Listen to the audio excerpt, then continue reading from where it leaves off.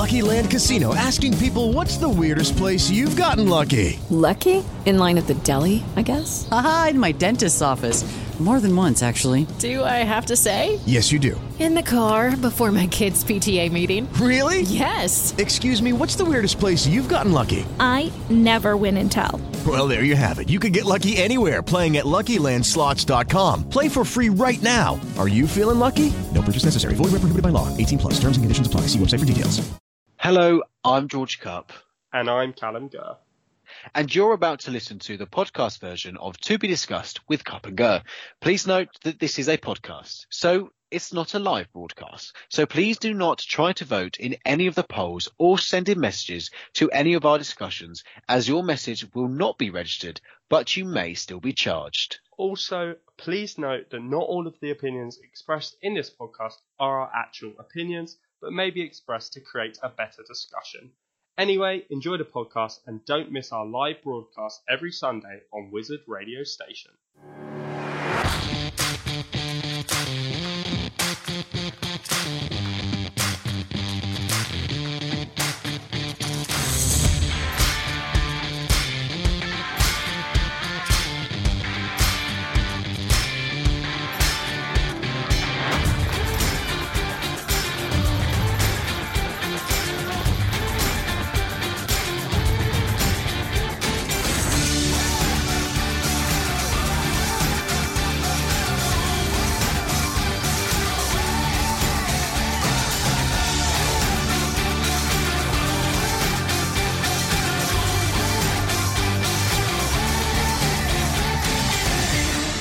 Good evening. This is To Be Discussed with Cupp and Gurr, a show that proves that different political opinions do not have to end in feuds and the breakdown of friendships. My name is George Cupp, and I'll be joined by my co-host and political opposite, Callum Gurr. Hello everybody, that's right, George is a hardline Brexiteer and true blue conservative, whereas I'm a Lib Dem and Ramona. But despite these different standpoints, we are still very good friends. Tonight we'll be discussing the following. If a political party campaigns in your area, does it make you more likely to vote for them? Which is the best social media platform? And has smoking become unfashionable? With each of these discussions being accompanied by polls, which you have the chance to vote on at wizardradio.co.uk/listen. And these discussions will be open until the end of the song break between each topic. But first, last week we asked you to send us in your opinions on what the scariest film you have watched and why. I just want to give a little bit of context around why we've asked this question. So, last week, Callum, our mate Tom, and I decided to go to the cinema and watch a film called Pet Sematary, a horror film based on a book written by Stephen King. And honestly, I think I speak for Callum and probably most of the cinema when I say it was rather scary. This brought us onto this question, and our first message comes from Claudia, and she says, "It ticks all the boxes for me. It's the first horror film I was able to watch in the cinema, because it was an 18 and it was so good. I think seeing horror films in the cinema makes it so much scarier anyway, because it's so much louder and it's on a big screen. But it freaked me out so much. I hate clowns anyway, but it takes it to a whole different level. Also, there were so many twists and turns that just as soon as you thought it was settling down, something else terrifying happened. Well, I mean, firstly, I would just say, if you don't like clowns, I wouldn't go and see it." Yeah, that's a very good point, George.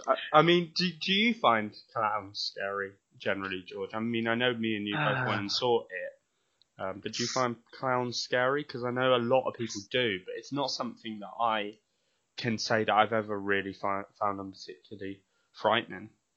So I'm going to let everyone into a little secret here. When I was younger, I used to be scared like anything of people that used to dress up in costumes or had face paint on, and I used to cry and hide under the table. Now, luckily, since I've grown up, I don't have that fear anymore, but I am still very cautious of those that are dressed up, especially as clowns as well. I mean, I can see why clowns are a scary kind of figure and character. I think they're so creepy as well. They're just, you wouldn't trust them in a room. Like if it was you and a clown in a room, you really wouldn't trust them at all. I just didn't really. I enjoyed the film. Did you enjoy the film? Yeah, I mean, it was one of my favourite films of, what was it, last year we went to see it, so 2018. It was one of my favourite films. I think, for me, I found large parts of it funny, but not the parts that were the actual horror bits, whereas I have seen other films that are horrors, but I just find them so unbelievable. I just find them funny anyway, but I think the actual horror parts of it were really suspenseful, and they did kind of get you a little bit. But there was a real lot of light relief in there, which if you compare to Pet Sematary, which again based upon a Stephen King book, Pet Sematary's got no light relief in there at all. It's all takes itself very, very seriously. So I found it really refreshing in that it didn't take itself too seriously. The parts outside of the horror theatre made sense, and it felt really real, the kind of the kids' reactions to the horror that was unfolding, I think. Moving on to the next opinion. It's from Nada, sorry if I pronounced your name wrong, and it says, I saw Get Out last year and I thought that was really scary. I don't really get scared by things jumping out, and it's not very gory or anything like that, but Get Out is so psychological and it really messes with your mind that I found it pretty terrifying. I actually loved this film because it also has a much deeper meaning about race relations that I thought it was really smart. I don't usually watch scary films, so that is probably the scariest I've watched and my favourite horror film. I mean, that's one you've seen, isn't it, George? Because I haven't seen Get Out, so I'm not very qualified to talk about it, but that's a film you've seen? Is that correct? I mean, Callum, you aren't very qualified to talk about most things on the radio show. But, no, it is a really good film, actually. It's a very interesting film, and I think it's something that it's not a very jumpy film. It's more it builds up and builds up and builds up, and there's a lot of plot twists within it. And I do actually think that there is definitely a bigger kind of context around it around racial beliefs and everything, and they do definitely hit a nail on the head in terms of a clear message that they want to spread about it. Yeah, and it is. I think to be fair, I can see it happening in a weird way. I do believe that it could happen if there was a technology and the money around for things like that to happen. I do believe that the concept around Get Out would definitely happen. I mean, is it on your to watch list, Callum? Is Get Out on your watch list? Yeah, definitely. Because I mean, from my understanding and from what people have said about it and the kind of critic reviews it got, it's one of the best horror films or thriller films that there are as such. Yeah. Certainly in recent years. So I always want to go and see good quality horror rather than I don't stray towards the ones that have had endless sequels because I just think after a point they lose kind of their shock factor. I mean, just kind of going to the question before we go on to the next opinion. Is Pet Sematary then the scariest film you've seen, or what is another film maybe that is scary? I definitely would put it up there. I really would. I've never been so on the edge of my seat because I really was not expecting. I didn't know what to expect next. And I always feel a lot of horror films now are quite, I call it Americanized, where they still have a happy ending. Where Pet Sematary did not have a happy ending at all. And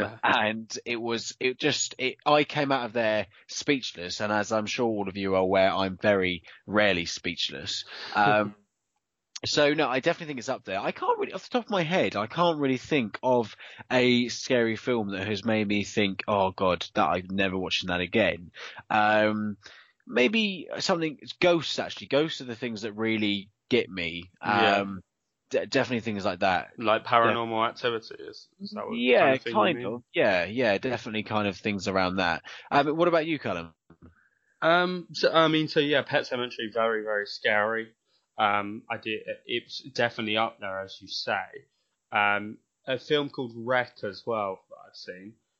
That a lot of that is based in the dark and all through kind of night vision goggles of these like soldiers going through. And there's a lot of kind of jump scares and like a demon-like creature in there, and that does make it scary. But I think probably the film that I was least prepared to be scary, because I think when you go to like an 18, a horror, you go in there expecting things to really get you, so you become desensitized to it. But I went to Woman in Black, and I saw that, and that was, I think it was a 12A, and I found that weirdly scary in that I think a lot of it is based in the dark, and there's this one scene where there's a photograph taken for, I can't remember the exact context of it because I haven't seen it in quite a while, but there's a photograph taken, and then just in the background is the Woman in Black as such, and that kind of subtle kind of consistency that they have continuing the story from the horror, I find that really jarring. So I think that is possibly one of the scariest films that I've seen, certainly the scariest 12A I've seen. Yeah, absolutely. Our next message is from Joseph, and he says, for me, nothing beats a classic horror film like Halloween. I have a massive phobia of getting chased, and that's basically the whole premises of Halloween. Running away from Michael Myers, so that gives me the creep. Also, there's just something about watching an older horror film which makes it so much scarier to me, because none of it can be CGI, because CGI didn't exist back then. The same goes with The Exorcist, which I saw when I was literally 10 years old, which is far too young to see a film like that. I wouldn't recommend it. That gave me nightmares for weeks and weeks and weeks. Well, yeah, I'm not surprised about that, Joseph, at all.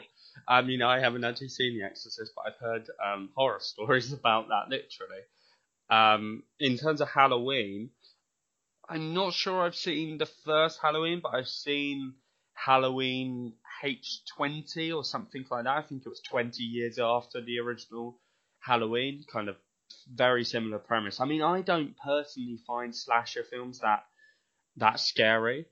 I mean, do you, George? Do you find slasher ones where they're kind of getting chased about jarring at all? No, I wouldn't say that. To me, they're necessarily scary. I would say they're more sometimes fun to watch because it's got more action in it. But I do definitely back Joseph on saying that older films can be more scary because there is that element of they are actually more realistic because they've had to put those things in place because CGI wasn't a tool to use, so that it does make it more realistic, definitely. But I definitely would say to anyone that is of the age of 10 not to watch anything that is clearly stated 15 and over or 18 and over. Yeah, I don't think we've probably got many 10-year-old listeners, but it's a good You warning, never know. Nonetheless. I mean, just very quickly coming on to what you said about, or what Joseph said about older films as well. Apparently, there's an older version of Pet Sematary, and this is like the remake as such. And apparently that's even scarier than the one me and you saw, George. So we will have to catch that.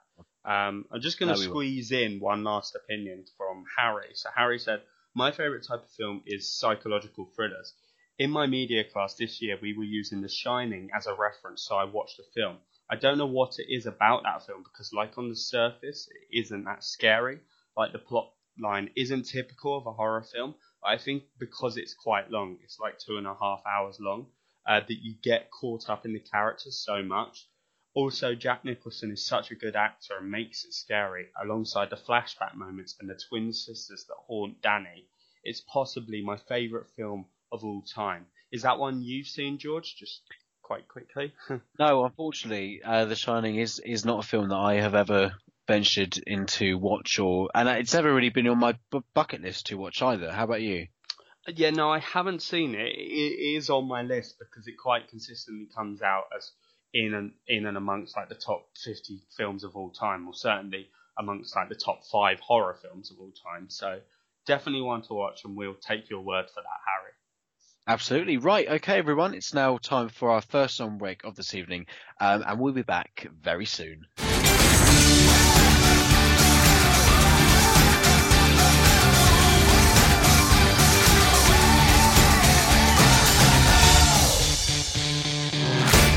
Welcome back. So remember, we will be announcing what the question will be for you to send in your opinions on at the end of tonight's show. So make sure you're ready for that, for the chance to be featured in this segment of next week's show.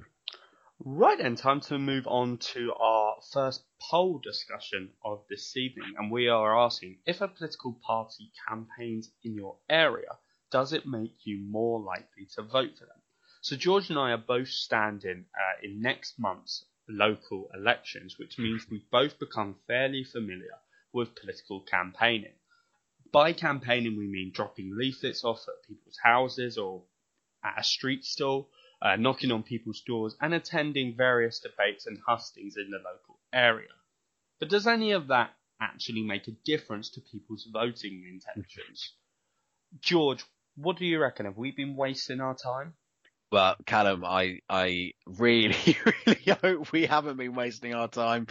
Honestly, the amount of work that I know you have as well, have been going out campaigning for this local elections is endless. And if it hasn't made it the slightest bit of difference, then I think I will cry.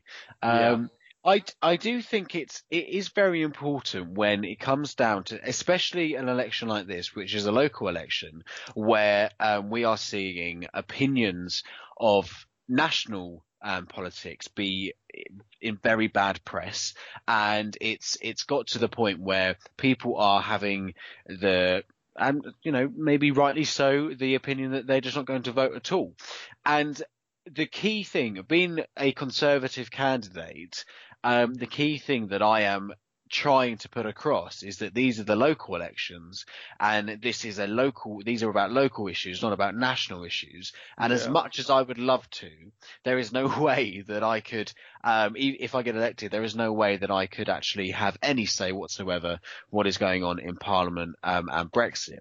So I think if somebody and a party is willing to put themselves out there, leaflet all the time, knock on people's doors, get the opinion of those residents, I would like to think that it does make a difference. And personally, for me, where I live, I feel that if a certain party was to target my house, it would make me more likely to vote for them, because it's quite nice knowing that party is actually out and active, doing things for the community, and not just letting your name be on the ballot paper and expecting people to vote for you. You've got to work for what you want.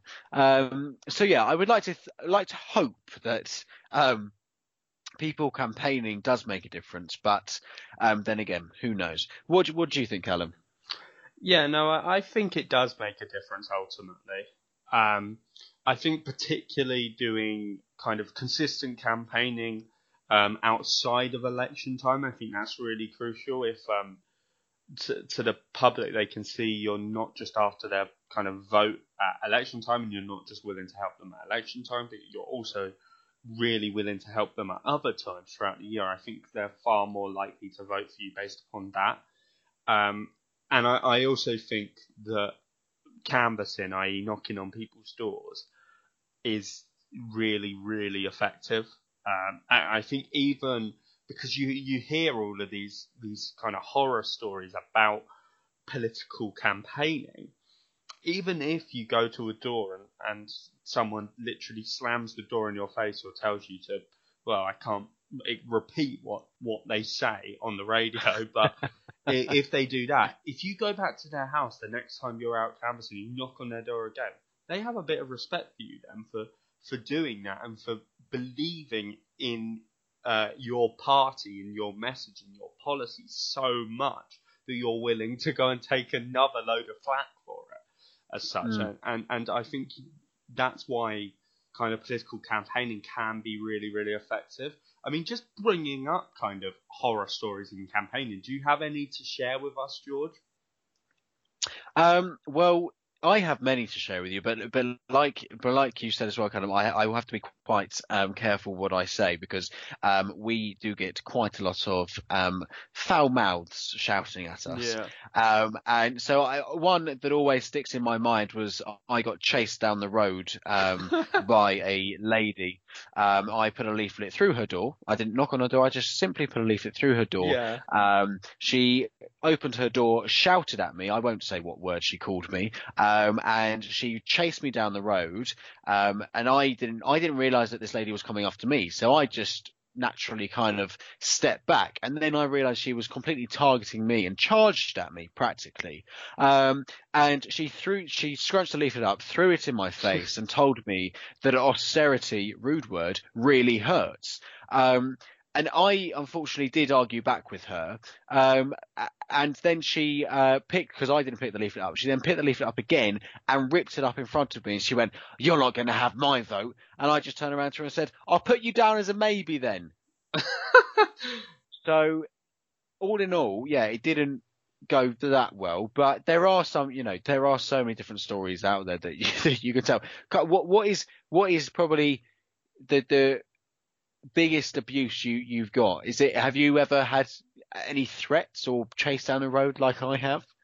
Not really, to be honest. I mean, truth be told, I haven't been canvassing loads in my political campaigning. Has generally been more leafleting than anything. Yeah. I have been canvassing a few times, but I've never really experienced beyond, having the door slammed in your face. I mean, I do have a couple of kind of horror stories. One time, I knocked on someone's back door, not realizing it wasn't the front door, which isn't the worst thing in the world, but it doesn't look great. The guy didn't mention it, which is the great thing about it. It was only after I got out of the house I was like, "Oh, right, there's the front door." Nice one. But I did have someone's letterbox fall off when I was leafleting. Oh my God. And I just was like, I managed to get it attached in the end again, the letterbox, but I was panicking an awful lot. I mean, I should say that we're obviously showing the worst case scenarios. I think most of the time campaigning is very, not necessarily fun, might not be the right word, but it's pleasant as such. Yeah, I would just also like to say, as much as we are saying bad stories around campaigning and maybe how daunting it can be, even if you are seen out campaigning and someone is shouting at you, that person will then go onto their neighbour and say, "Oh, did you see that awful Tory out? Oh, it was awful." But that neighbour might be a Tory supporter, and she'll be like, "Oh, that's really good. He was out actually." So, and I actually think that even if you're getting abused, people will talk that you've been about, even if it's bad or good, and somewhere along that line, you might get a vote out of that. Yeah, no, I do agree with that. I mean, just kind of going back a bit more to the question at hand. So we're talking about whether or not political party campaigns influence the way people vote. I mean, is there a campaign that locally the Conservatives ran that really convinced you that you wanted to join the Conservatives, or was it all decided on kind of national issues for you? I think probably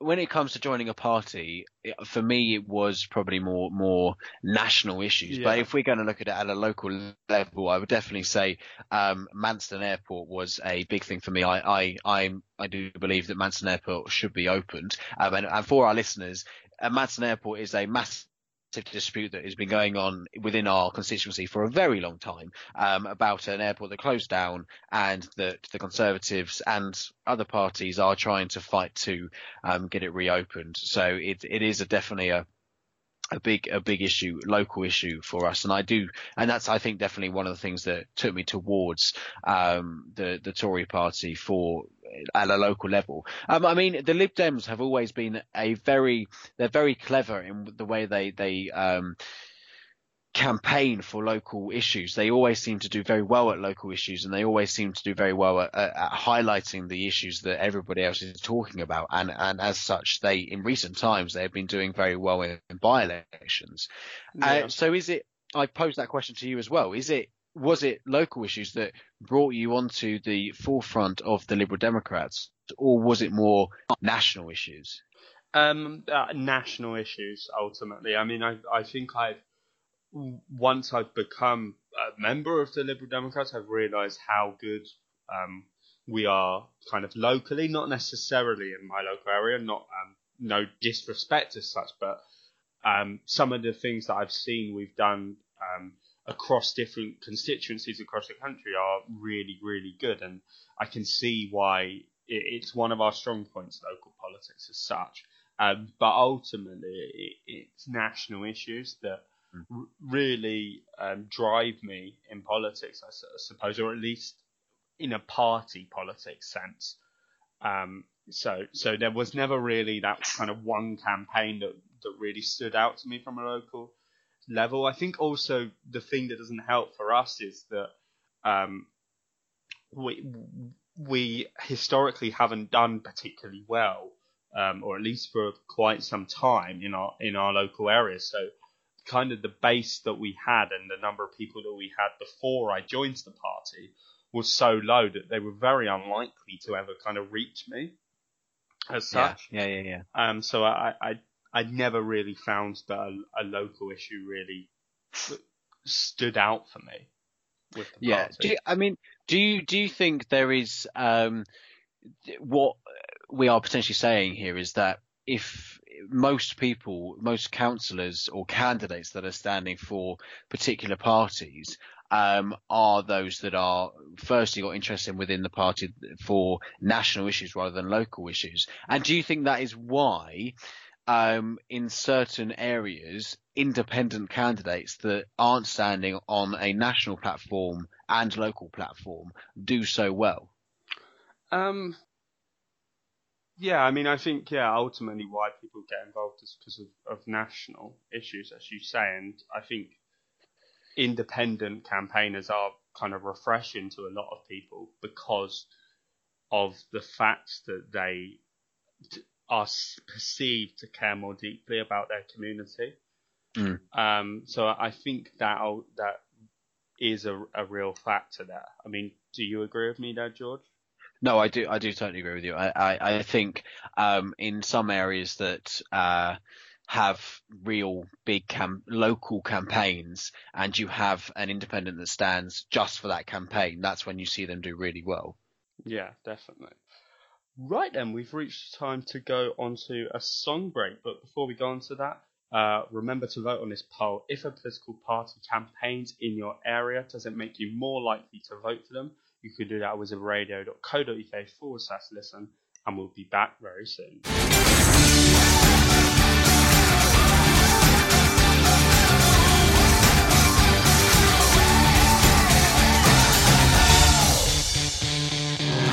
Hello and welcome back. So to find out the results to that poll, head over to our Twitter page, that's @WizRadio. Right, okay, so let's move on to our third discussion of this evening. And remember, this discussion is our multi-poll question. And we're asking the question, which is the best social media platform? And the options for this poll are Twitter, Instagram, Facebook, Snapchat, or other. So social media platforms have been one of the biggest developments in the modern era. Most social media platforms now have become a part of most people's everyday lives. They all try to be individual. But as time has gone on, each platform tries to bring in new updates to outdo the other competitors. Callum and I were wondering, therefore, what you thought was the best platform to use. But first, let's hear Mr. Gurr's opinion. What do you think is the best social media platform out of those options?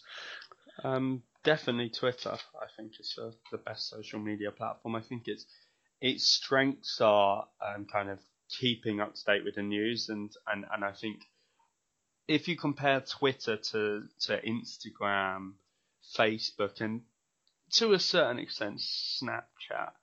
I think with Twitter, the kind of USP or the use of Twitter is kind of saying, look what's going on in the world. Whereas if you compare it to the other platforms, they're look at me, and they kind of feed into this comparison of people's lives that is one of the negatives of social media.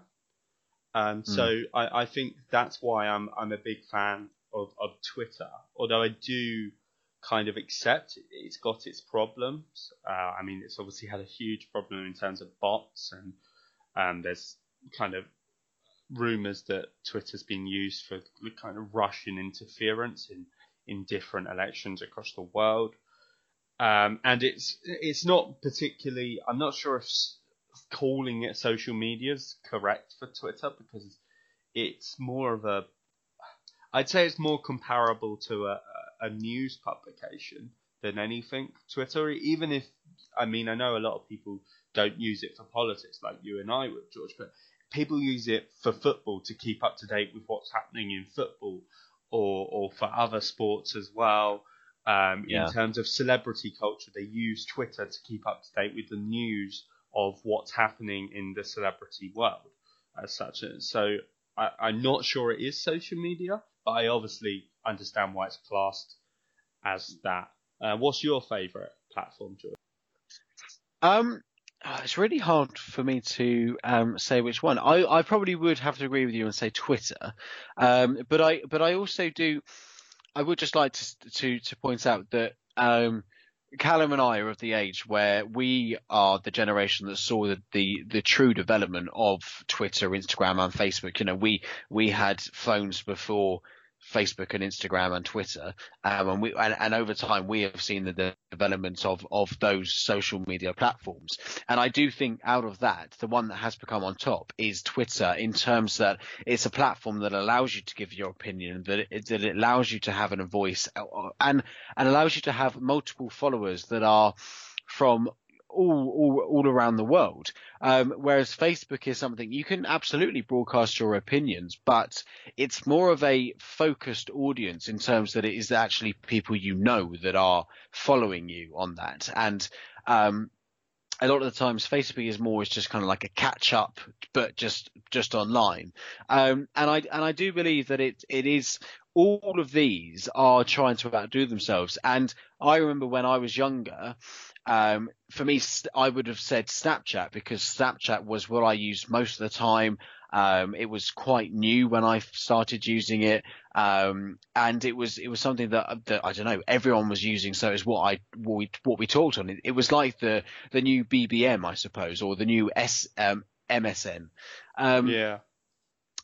But as time has gone on, and as I've got older, I very, very rarely use Snapchat now. And personally, I feel like all of these platforms have tried to be like Twitter, in terms that they're trying to bring news articles and trying to be able to share yourself with the whole world on their platform sites. And personally, for me, Facebook, Snapchat, and Instagram isn't the place to do that. They are places that I only want my friends to see what I'm doing, and I don't go on Snapchat to look at the news articles. I that's not what Snapchat is there for me. So I feel like all of these media platforms are now trying to outdo each other, but in the wrong way. I think they need to realize that they've got a target audience, and they need to keep to that target audience as well.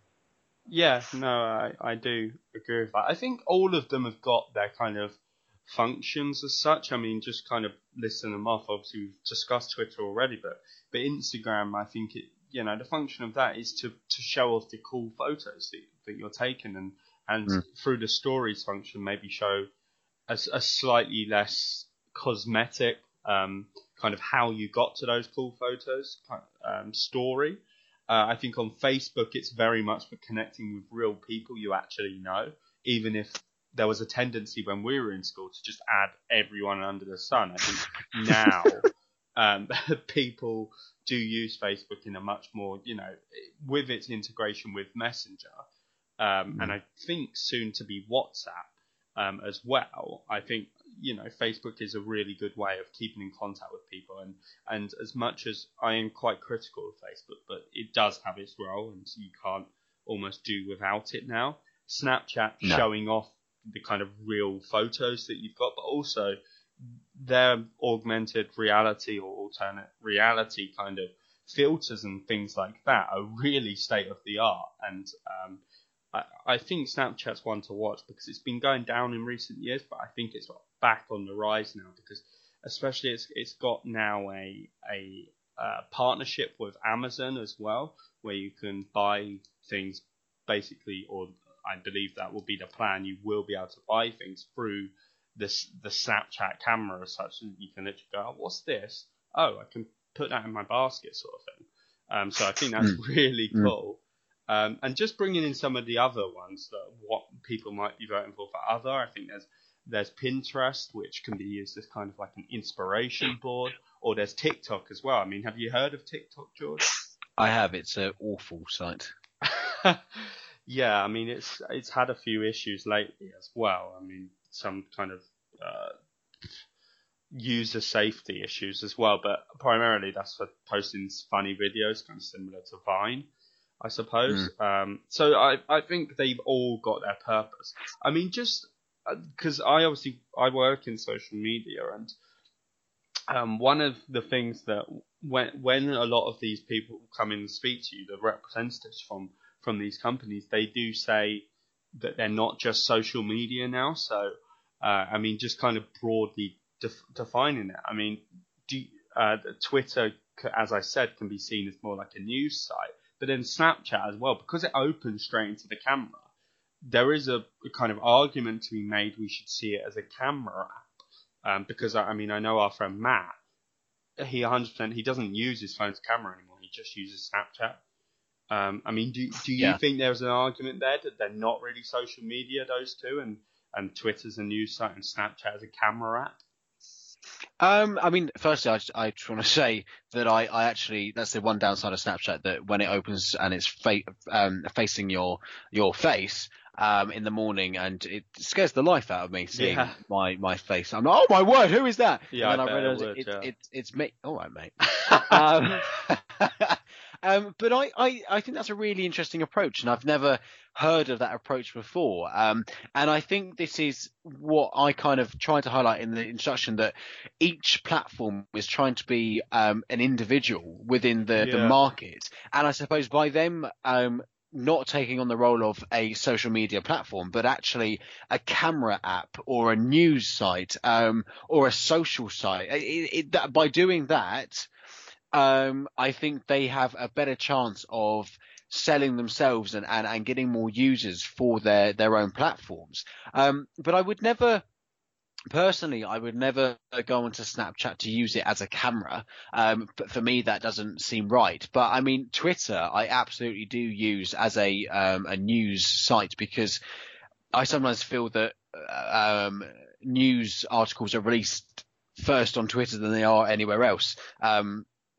And I mean, for me, who I work in politics, Laura Kroonsberg is fantastic on Twitter. She's so reliant and quick on what's going on. Never that, sleeps, does she? Oh no, she never sleeps, and I have notifications for her so whenever she tweets, I get a notification. And honestly, she helps me do my job a lot better, I must say. And I mean, I use a level of social media in my job as well. My MP, my boss. I use social media to promote him as well, and it is an area for promotion. But I wouldn't necessarily say that I would use certain sites just for the one thing, like having a camera. But do you think that that's a way forward for something like Snapchat, just going forward as a camera focused site? I think still the kind of social media elements of it, i.e. the messaging, are really crucial. But I think where they can get more of a USP is in being more like a camera app as opposed to social media, because they're being outflanked increasingly by Instagram now. I mean, if you look at stories, first introduced on Snapchat, now on Instagram, most people use it on Instagram as opposed to Snapchat, or at least certainly in our generation as such. And I think for Twitter, yes, I would say that is probably the most natural fit in saying it is a news site, but obviously it is social media to a certain extent as well. I mean, just one very quick question, George, because there's a lot of talk about Facebook and people's public perceptions of Facebook and Mark Zuckerberg are not exactly complimentary a lot of the time.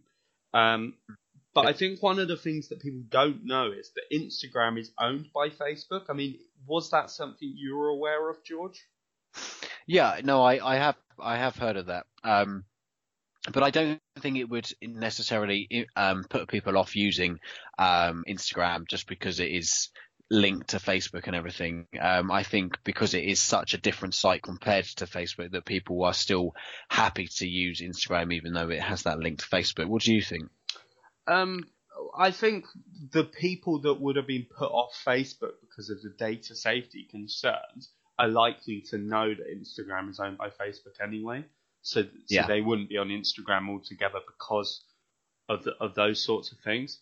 But I do think that there is a lack of awareness of the fact that Instagram is owned by Facebook and WhatsApp's owned by Facebook as well. Absolutely. Quickly, before we move on to the next song break, who do you think will come out on top in this poll?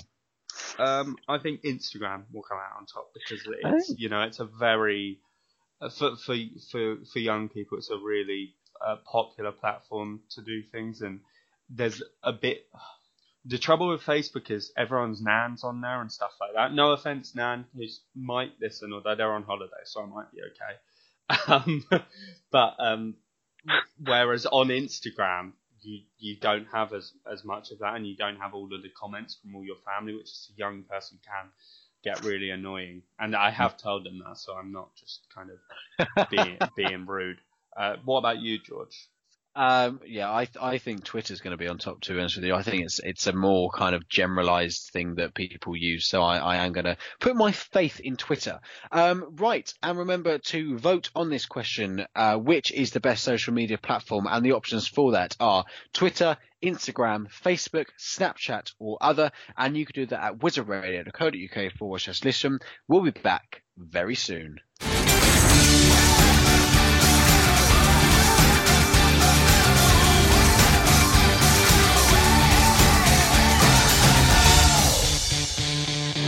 Hello and welcome back. So before that break, we asked the question, which is the best social media platform? And to find out the results of that poll, please go to our Twitter page. That's at WizRadio. Right then, time to move on to our fourth discussion of this evening. And we are asking, has smoking become unfashionable? So back when smoking first became a popular habit amongst the nation and the world really, it was depicted as being a fashionable thing to do. Big name stars like James Stewart, Marilyn Monroe and James Dean were often seen with cigarettes, adding to its fashion appeal. Nowadays, the reality, you could argue, is very different, especially with the plain packaging with visible health warnings on all cigarettes, certainly in the UK. So, George, as a smoker, do you think smoking has become unfashionable? I had to say it, George. I had to just get it on there. Cards on the table. I was going to say thanks for letting all the listeners know that I'm a smoker. I mean, if listeners are old listeners, they'll remember when James announced that I was a vapor, but unfortunately I've gone back to the dark side and started smoking again. I definitely do think that smoking has become unfashionable nowadays. I think people don't like the smell of them. It's not a very attractive look, people that are smoking. And vaping is now the new thing to do. I think vaping is the cool thing to do. You know, how big a cloud can you get out of your mouth? Can you blow rings and everything like that? Whereas, I mean, as much as I will say, as a smoker myself, I don't enjoy the fact that I am a smoker, but I enjoy smoking, which is the most peculiar thing in the world, but it is how it is. But I don't smoke because I think I'm fashionable. I smoke because I get a level of enjoyment out of it. It de-stresses me. It normalizes me as well. So that is why I smoke. But I definitely do think that the idea of smoking as a fashion idea is definitely something that starts a lot of people smoking off to fit in, to seem cool. But nowadays, I feel like vaping has replaced that. So I think vaping is now the cool thing to do to get down with the kids. But what do you think, Callum? I mean, you're pretty uncool and you're not a smoker. So what does that mean? It means that I don't know how to answer that, George.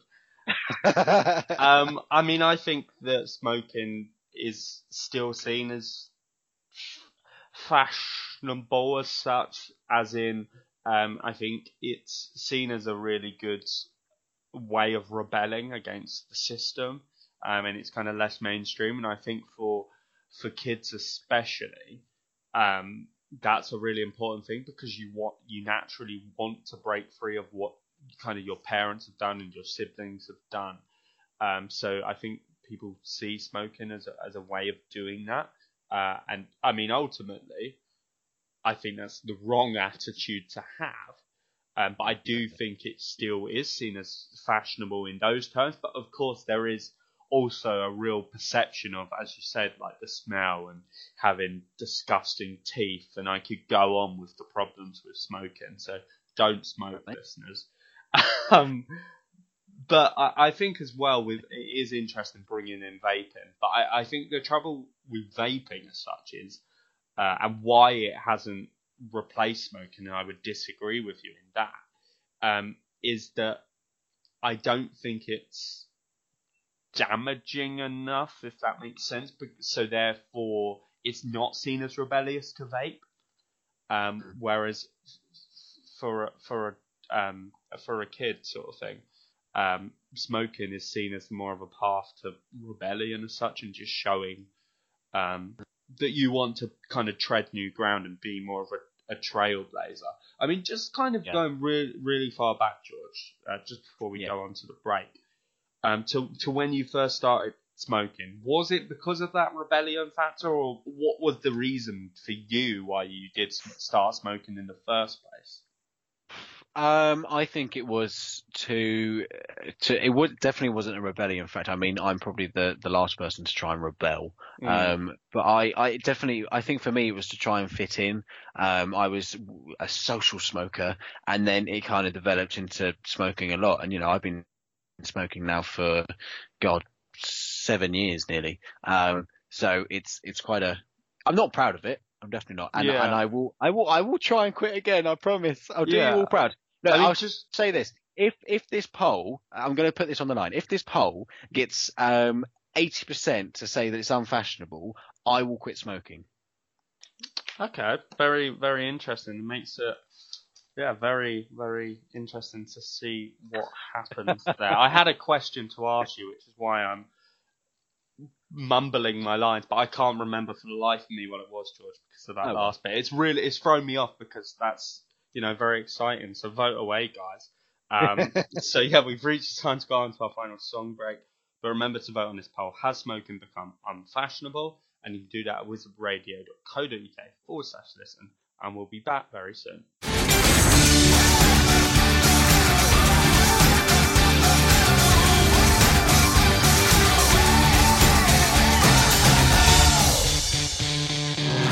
Hello and welcome back. So before the break we asked, has smoking become unfashionable? And to find out the results to that poll, head over to our Twitter page, that's @WizRadio. Unfortunately, we've reached the time to end this evening's show, but thanks very much for listening to Be Discussed with Cup and Gert. We hope you've enjoyed this episode. As mentioned earlier, for the first segment of next week's show, we'd like to hear your thoughts on the question: in local elections, do you vote upon what each party is doing nationally or locally, and why? You can do that by sending us an email to station@wizardradio.co.uk or through Twitter, that's @wizradio. So remember, that question is, in local elections, do you vote upon what each party is doing nationally or locally, and why?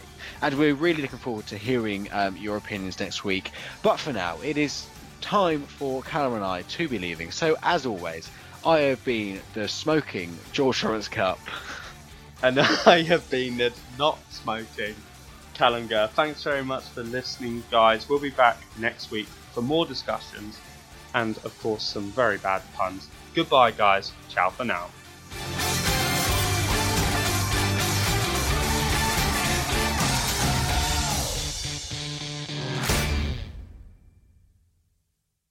With Lucky Land Slots, you can get lucky just about anywhere. Dearly beloved, we are gathered here today to... Has anyone seen the bride and groom?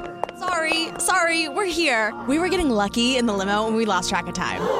No, Lucky Land Casino, with cash prizes that add up quicker than a guest registry. In that case, I pronounce you lucky. Play for free at LuckyLandSlots.com. Daily bonuses are waiting. No purchase necessary. Void where prohibited by law. 18+. Terms and conditions apply. See website for details.